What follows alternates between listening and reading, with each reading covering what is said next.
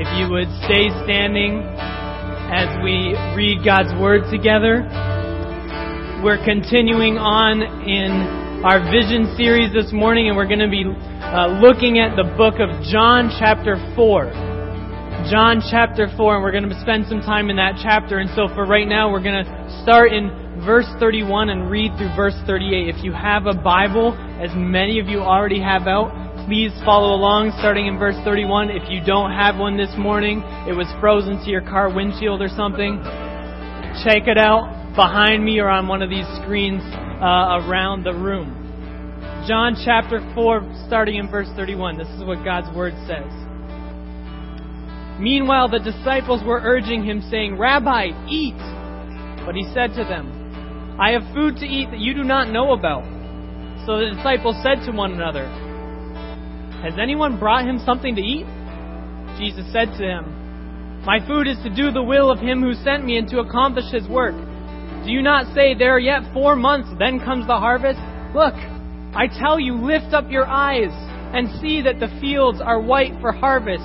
Already the one who reaps is receiving wages and gathering fruit for eternal life, so that the sower and reaper may rejoice together. For here the saying holds true, one sows and another reaps. I sent you to reap that for which you did not labor. Others have labored, and you have entered into their labor." Let's continue worshiping as...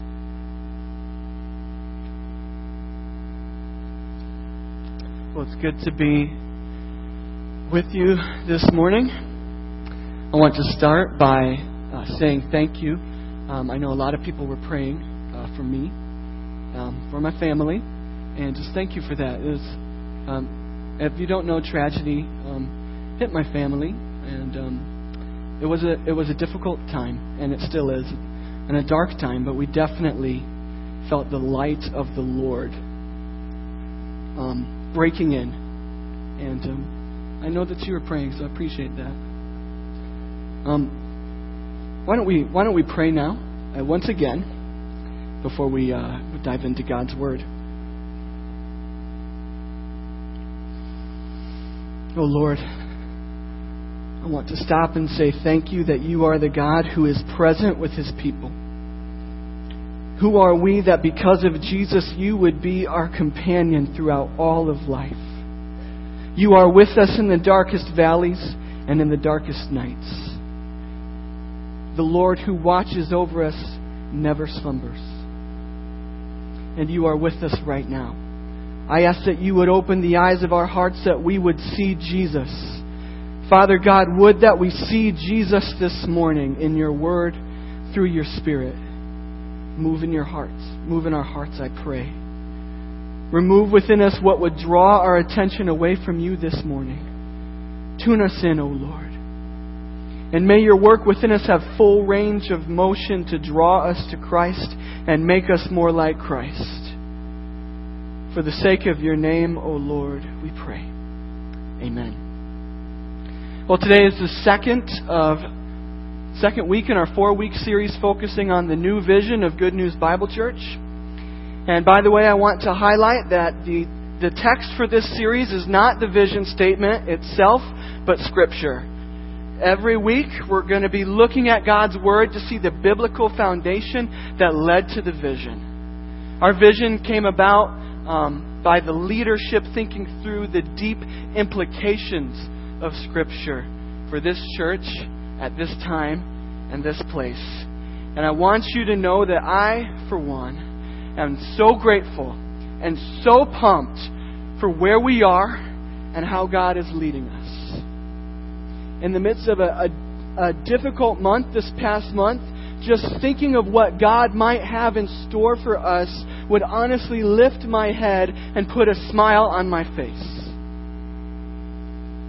I can't wait. I can't wait to take this journey with you, led by God, looking to God, depending on God, together with you. So last week, Pastor Ralph laid out the framework for the vision as well as the first emphasis, transformation. The gospel brings transformation. And we are seeking to be used by God to spread this transformation in our own lives and in our community and more. Can you imagine the impact of an eruption of lives transformed by the gospel of Jesus Christ, overflowing and flooding throughout this area where God has placed us. Today our Vision series continues with the second emphasis, and that is having a mindset of mission, a missional mindset. We're going to be looking at what that means, but I think it starts with one important factor: how we see. The way we see ourselves, and as a result, the way we see our surroundings. So raise your hand if you are in the glasses club or wear corrective lenses at all. Millennials, I expect to see most of you with your hands raised, although fashion glasses do not count, even though they go with skinny jeans. Now who here really couldn't see? Like you were practically like Mr. Magoo before you got glasses. Do you remember what it was like that very first time you put on your glasses? I hear it's an incredible experience. Like all of a sudden, you can actually see what's there. What's always been there, but you just haven't known it. You see the world in a different light than before. Last week, we had Lisa's old roommate over from out of town, and she was telling us about her 3-year-old nephew who just got a pair of glasses and loves them. When he put them on, he said, "Mom, I could see cars. I could see everything." And they couldn't even take them away from him. In fact, the very first night, he just wanted to hold them while he slept. It's like his whole world opened up to him. And all of a sudden, he noticed things that he wasn't fully seeing before. Or just think if you had never seen color before. They recently developed glasses that enable people with color blindness to actually see color for the first time. It's incredible. And I read about a man who got a pair of these glasses and couldn't stop staring at the Mountain Dew can in front of him. It was so beautiful to him that he said he was fighting back the tears. Now let's be honest. Beauty has never been associated with Mountain Dew. But it was to him. And if that was beautiful, you can imagine him going outside on a spring day and just taking it all in. Seeing the world in a different light. Seeing all that's really there. And I think the astonishing thing in all these instances is realizing that there were things you were not quite seeing until you put glasses on, right? It's actually almost scary to think that we could be going through life not seeing, without seeing certain things and not even knowing it. But the wonderful thing is, renewed sight, seeing rightly, makes us able to see things as they are. See all that's really there. We see what's set before us in a new light. And as important as this is, seeing rightly is all the more important as it relates to our lives as Christians. I'm not talking about getting an eye test. I'm talking about the way we view all of life. Our perspective as believers. Our outlook. Especially as it relates to this question. As Christians, how do we see ourselves? I guess you could call that our in-look. As Christians, how do we see ourselves? We need to ask this question because like a person needing corrective lenses, we often don't fully see what's really there. So often we don't quite see the full picture of ourselves as believers. Certain aspects get blurry. Certain aspects of our identity as believers can go unseen. And it's possible for us to go through life without even knowing it. In fact, I'm convicted that there's one aspect in particular of our identity as Christians that often goes unseen. when we look at ourselves in the mirrors, when we consider who God has called us to be as believers, it's our general tendency to let this one escape our notice. But as we look in Scripture, it's actually a central part of our identity. So in our remaining time together, we will seek to bring this aspect into focus through God's Word. I want to put on God's perspective like a fresh pair of glasses to really see the central part of who we are as believers.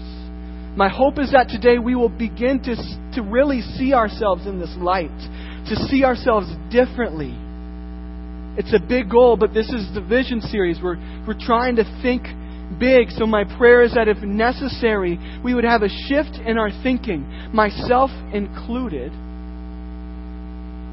to maybe change the way we actually see ourselves as believers. So how should we see ourselves? The answer lies in examining the way Jesus saw Himself, paying close attention to what was central to His identity while on earth. And I think there's an intriguing example of this in our main passage today, John chapter 4, verses 1 through 38. So I want to invite you to turn there if you haven't already. We'll be spending most of our time in this passage. John chapter 4, verses 1 through 38. Leading up to what takes place in our passage, Jesus has just got done speaking with a man who came to Him in secret, in the dark of the night. His name, Nicodemus. He was well-respected, well-to-do, and well-educated, a devout Jewish man, very religious, very moral. But by the end of the night, Nicodemus has returned into the shadows from which he came. The sun is now up, and we're about to meet someone who is very, very different. Chapter 4, verse 1 picks it up. Now when Jesus learned that the Pharisees had heard that Jesus was making and baptizing more disciples than John, although Jesus Himself did not baptize, but only His disciples, He left Judea and departed again for Galilee. And He had to pass through Samaria. So He came to a town of Samaria called Sychar, near the field that Jacob had given to his son Joseph. Jacob's well was there. So Jesus, wearied as He was from His journey, was sitting beside the well. It was about the 6th hour. These verses set the stage for what happens next. We see Jesus and His disciples leave Jerusalem and set off for a several days' journey towards Galilee. But before getting there, it says that Jesus had to pass through Samaria. This is interesting. Why did Jesus have to pass through Samaria? Many other Jewish leaders during this time would take a longer alternative route. There was another route just to avoid Samaria. So Jesus didn't have to go to Samaria because it was the only way. More than anything, He had to because it was God's will. So we're given this hint that a divine appointment is on its way. And at this point, Jesus and His disciples have already traveled 40 miles on foot. They had walked up and down rough terrain for a day and a half straight. And now it was noon, the hottest part of the day, and the sun was beating down on them. And I imagine that Jesus was sweating.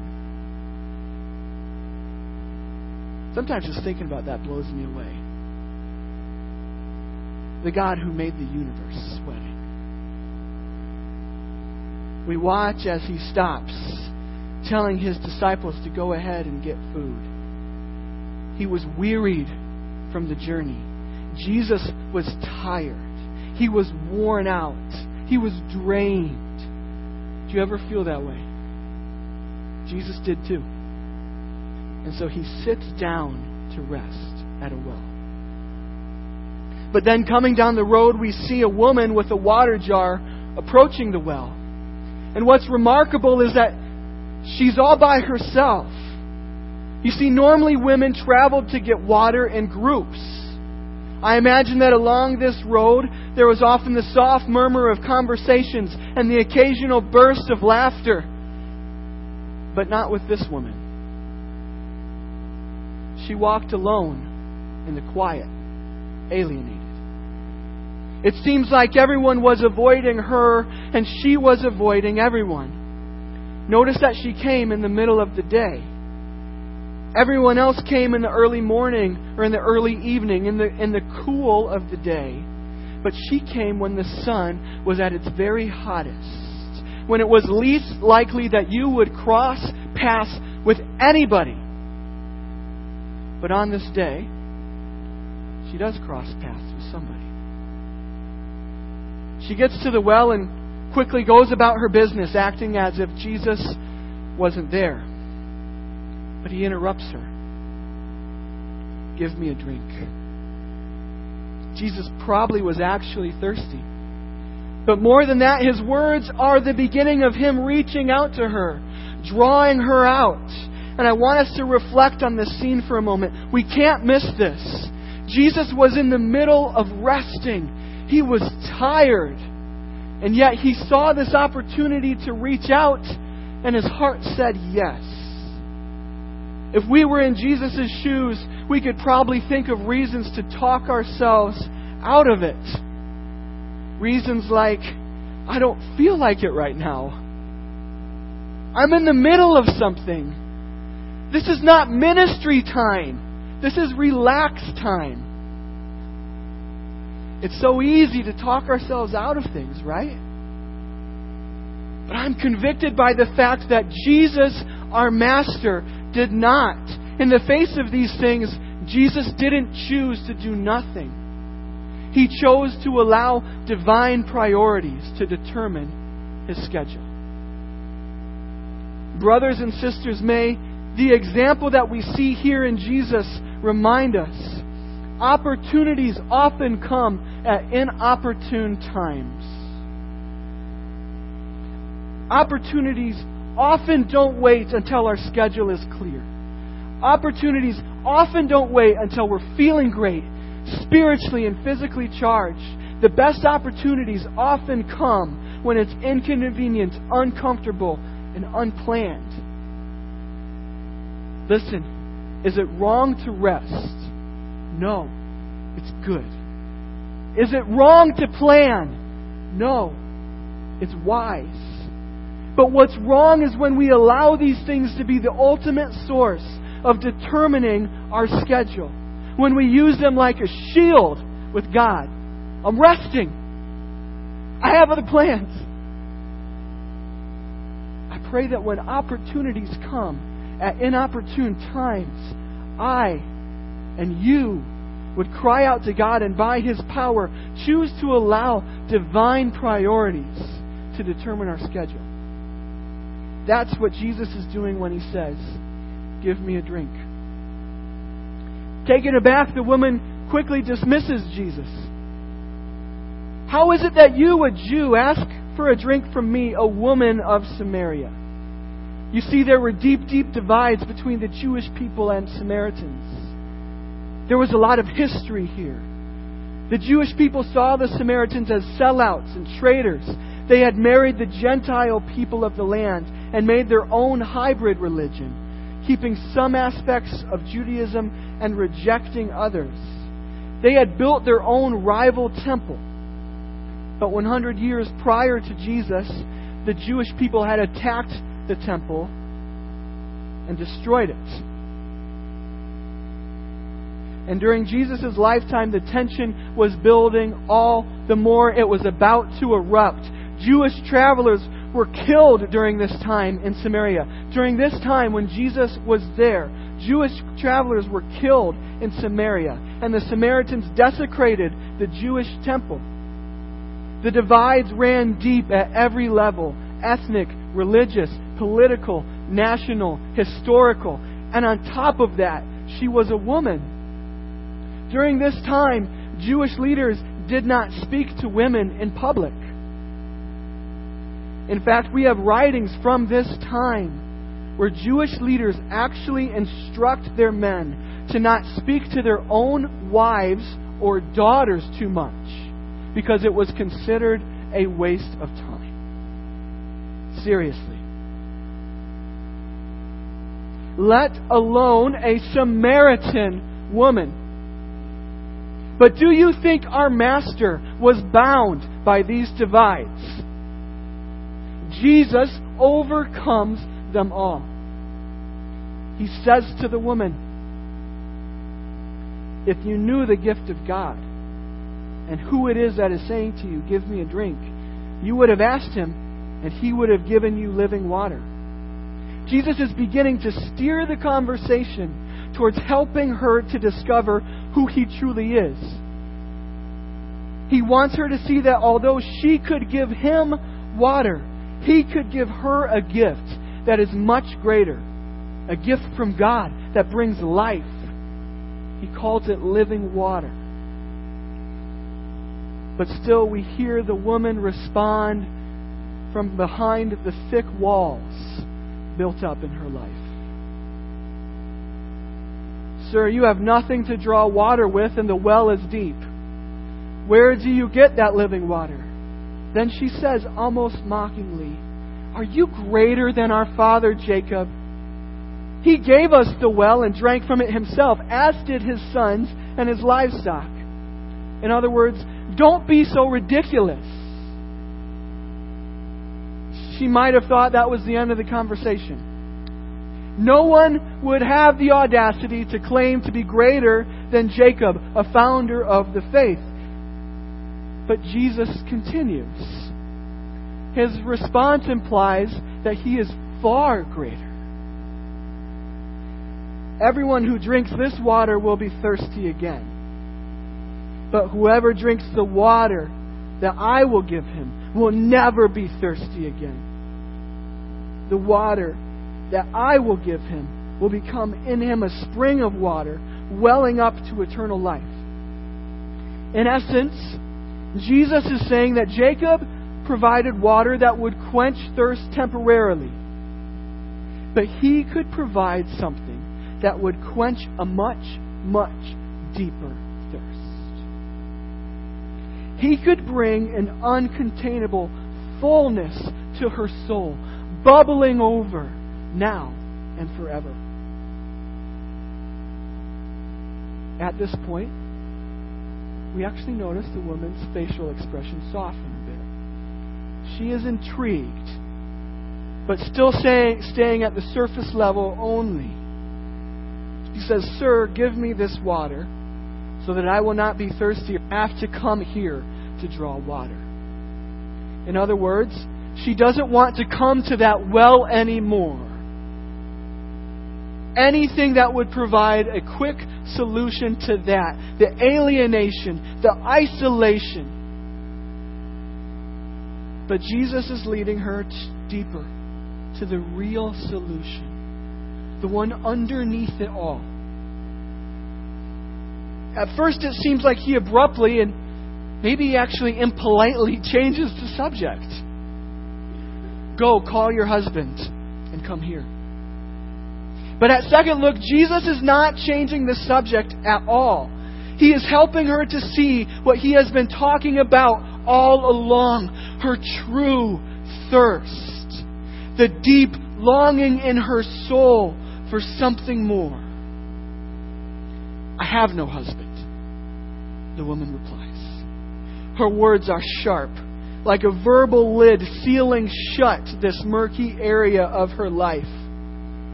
But with the careful precision of a surgeon, Jesus continues, you are right in saying, I have no husband. For you have had 5 husbands, and the one you now have is not your husband. What you have said is true.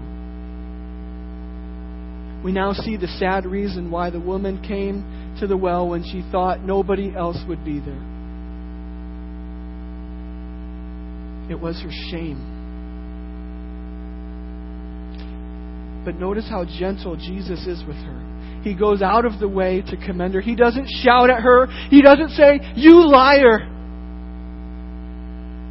He says, You've spoken truly. And then he shows her his full knowledge of the rest of the story. She had been married 5 times, the force of which was stronger in their day than in ours. And now, she was now living together with a man with whom she was not married, which is outside of God's will. So why delve into these details? Jesus wants her to see that she is going through relationship after relationship after relationship because there is a deep, deep thirst in her soul. But like Jacob's water, these relationships never truly satisfy her soul. She keeps holding on to the idea that the next relationship will bring that fulfillment, that rest that her heart longs for, but it never does. It never lasts. As hard as we may try, we cannot fill the vacancies in our souls with the things of life. When we pursue empty things, we just find emptiness. We were made for something more. Jesus is gently awakening this woman to see that she is truly thirsty. He wants her to see that her soul thirsts for her deepest need, a relationship with God. He alone can satisfy. And that is exactly what Jesus offers. I love the woman's response. Sir, I see that you're a prophet. What more can you say? Actually, it shows that she is slowly becoming more open to Jesus. Standing where they were, they could likely see the ruins up on the mountainside where the Samaritan temple once stood. So she points to them quickly, trying to divert the focus away from herself. Our fathers worshipped on this mountain, she says. But you say that in Jerusalem is the place where people ought to worship. She brings up a debate as a smokescreen. Sometimes it's easy to hide behind issues when God wants to deal with the issues of our hearts. But Jesus is not distracted. He uses even this to speak into her deepest need. He says, "Woman, believe me, the hour is coming when neither on this mountain nor in Jerusalem will you worship the Father. You worship what you do not know. We worship what we know, for salvation is from the Jews. But the hour is coming and is now here when true worshipers will worship the Father in spirit and truth. For the Father is seeking such people to worship Him. God is spirit, and those who worship Him must worship in spirit and truth." In other words, you're not going to need to debate about where to worship God anymore. The time has dawned when you can have personal access to the Father anytime and any place. It's not about worshiping God from this mountain or from Jerusalem, but from your heart, in spirit and in truth. God the Father is seeking, pursuing such people to worship Him at the personal heart level. We can't see this as just a random theological discussion. We can't pull it from its context. Can you imagine how this spoke to this woman's deepest need? Her whole adult life, it seems she was seeking relationship after relationship to bring rest to her heart. And now she hears, you've been seeking so many people, but God is seeking you. God is seeking. He desires a personal relationship with you. He will dwell in your heart. And He Himself will always be there, anytime and any place. He will not let you down. This is what your soul longs for. This will quench your restless thirst. I imagine the woman was silent for a moment, taking it all in. Then she tilts her head, like she's realizing something, and makes a statement as if lofting a ball for Jesus to hit. I know that the Messiah is coming, He who is called Christ. When He comes, He will tell us all things. Beneath this statement lies a question. Is it you? Jesus answers her question. He had been leading up to this from the beginning. He declares to her, I who speak to you am He. Or literally in the Greek, the one who speaks to you, I am. Just then the disciples arrive on the scene. And she drops her water jar. She drops her water jar and immediately begins to spread the message to everyone in town. Everyone she was just trying to avoid. Her shame has been lifted. Her joy is uncontainable. The woman's actions draw a literary contrast with the disciples. While she is spreading Christ's witness, they interrupt Christ's witness. And right away they're missing the point. They try to get Jesus to eat, but He was still somehow totally focused on His witness. Maybe He was praying for the woman. Maybe He was spiritually preparing because He knew the crowd was already on their way. Whatever it was so important to Him that He wasn't interested in food at that moment. He says to the disciples, I have food to eat that you do not know about. But the disciples didn't get it. By the way, the disciples, God used them. He inspired them to write the Gospels. And I just see such humility in the fact that they're okay with writing about the fact that they did not get it. Imagine John writing this. But the disciples didn't get it. They couldn't see what was so important to Him. Confused, they start looking around. Has anyone brought Him something to eat? I don't know. Did you? He must have already eaten. But I'm so glad they were confused. Because Jesus, His answer provides us with a glimpse into how He saw Himself. Why He did what He did. Why He had to come to Samaria. Why even though He was weary and resting, He chose to take the opportunity. Why He kept reaching out to this woman, drawing her out. Why He wasn't deterred but deliberate and focused. Why He carefully led her to see who He truly is. He tells His disciples, my food is to do the will of Him who sent me and to accomplish His work. In other words, this is what I live and breathe. He's saying to the disciples, just like food is a vital part of your life, this is a vital part of mine. This is part of who He was. Fundamental to His identity is that He was sent by God. And you may think that this sounds like an overstatement at first. But then we have to look at the rest of the book of John.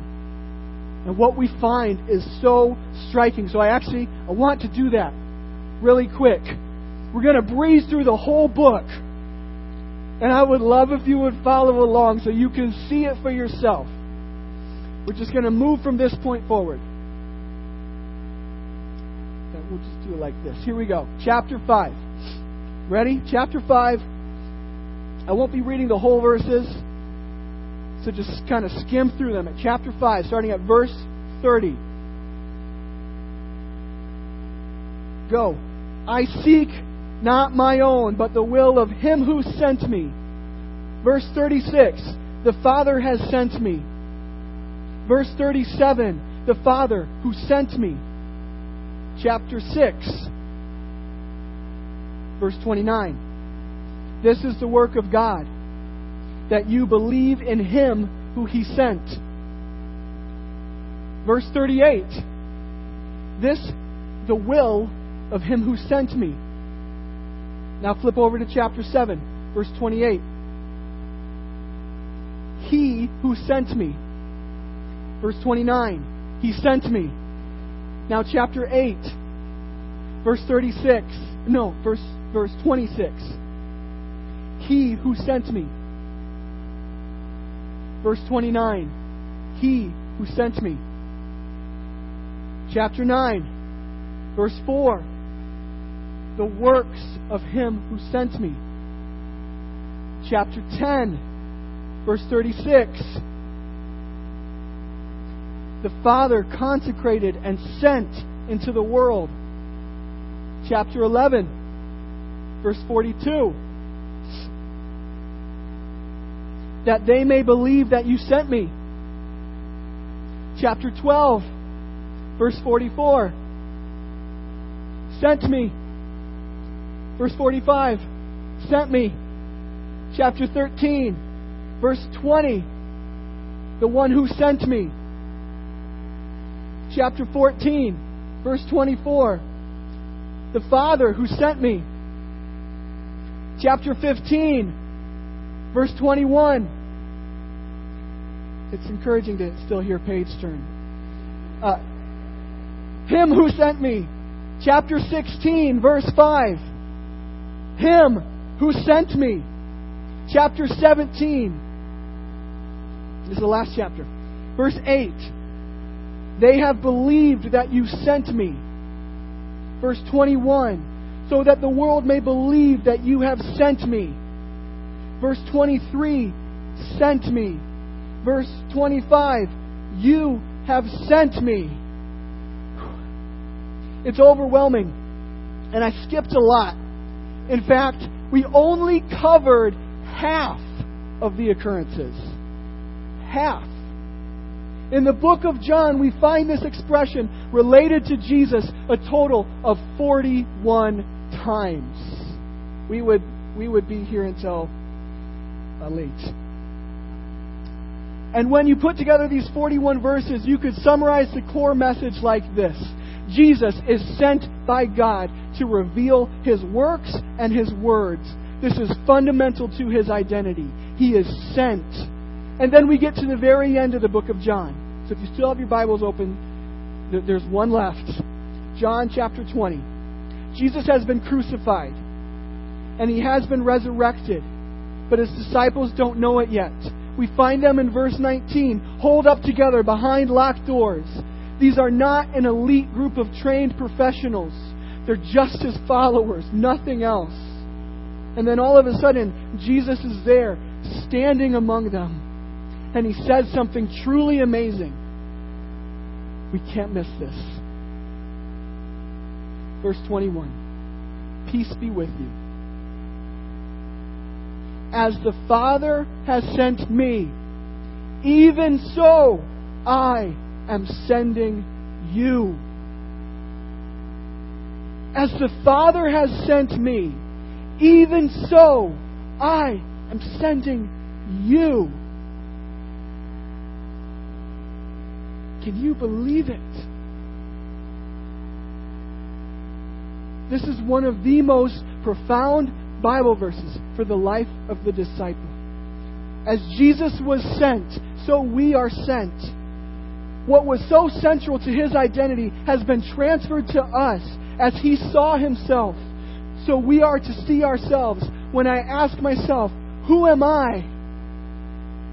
Sent is to be named among the top.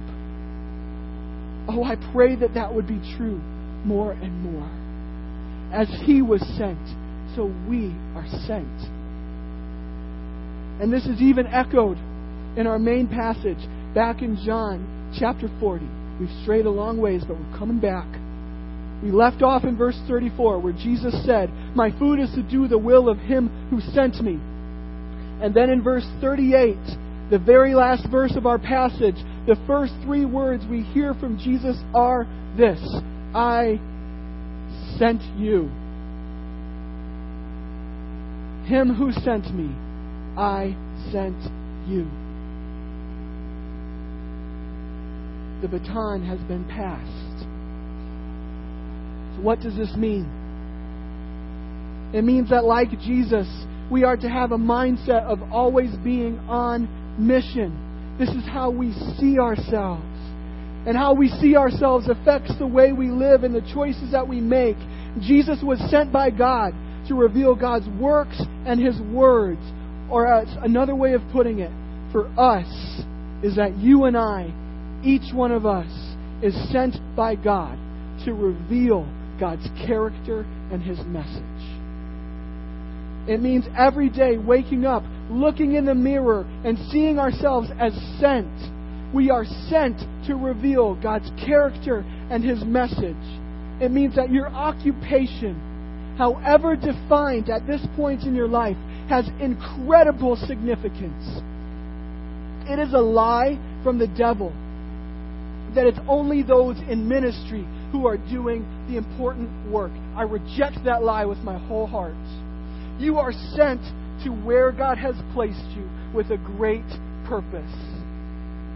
You are sent there to reveal God's character and His message in how you work, in how you live, in how you interact. It means that our homes are not hideouts, that our locations throughout this city are not accidental, and that our neighbors are not our enemies. We are sent there. It means that this location, where God has rooted us as a church family, is not a minor detail. We are collectively sent here. That by leaving these walls and working together, our neighborhood might catch a glimpse of who God is and the hope of salvation. It means that when we gather on Sunday mornings, we are not here to just do what we always do and see who we always see. It means that while we need to be here for ourselves, we have a greater purpose than being here for just ourselves. We are sent here.